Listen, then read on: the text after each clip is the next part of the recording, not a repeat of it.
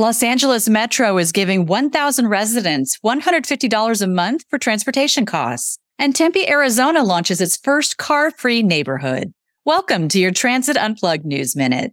LA Metro is participating in a pilot program that provides $150 a month for a year for transportation expenses. This universal basic mobility program is called the Mobility Wallet, which is a refillable debit card that can be used for a variety of mobility services, including public transit and rideshare trips. And the first car-free neighborhood that's been built from scratch in the United States has launched in Tempe, Arizona. This walkable 5-minute city is named Cul-de-sac. It has a grocery store, a restaurant, a yoga studio, but no parking for cars.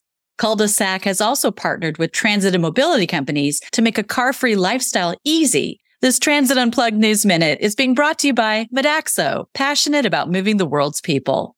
I'm Julie Gates.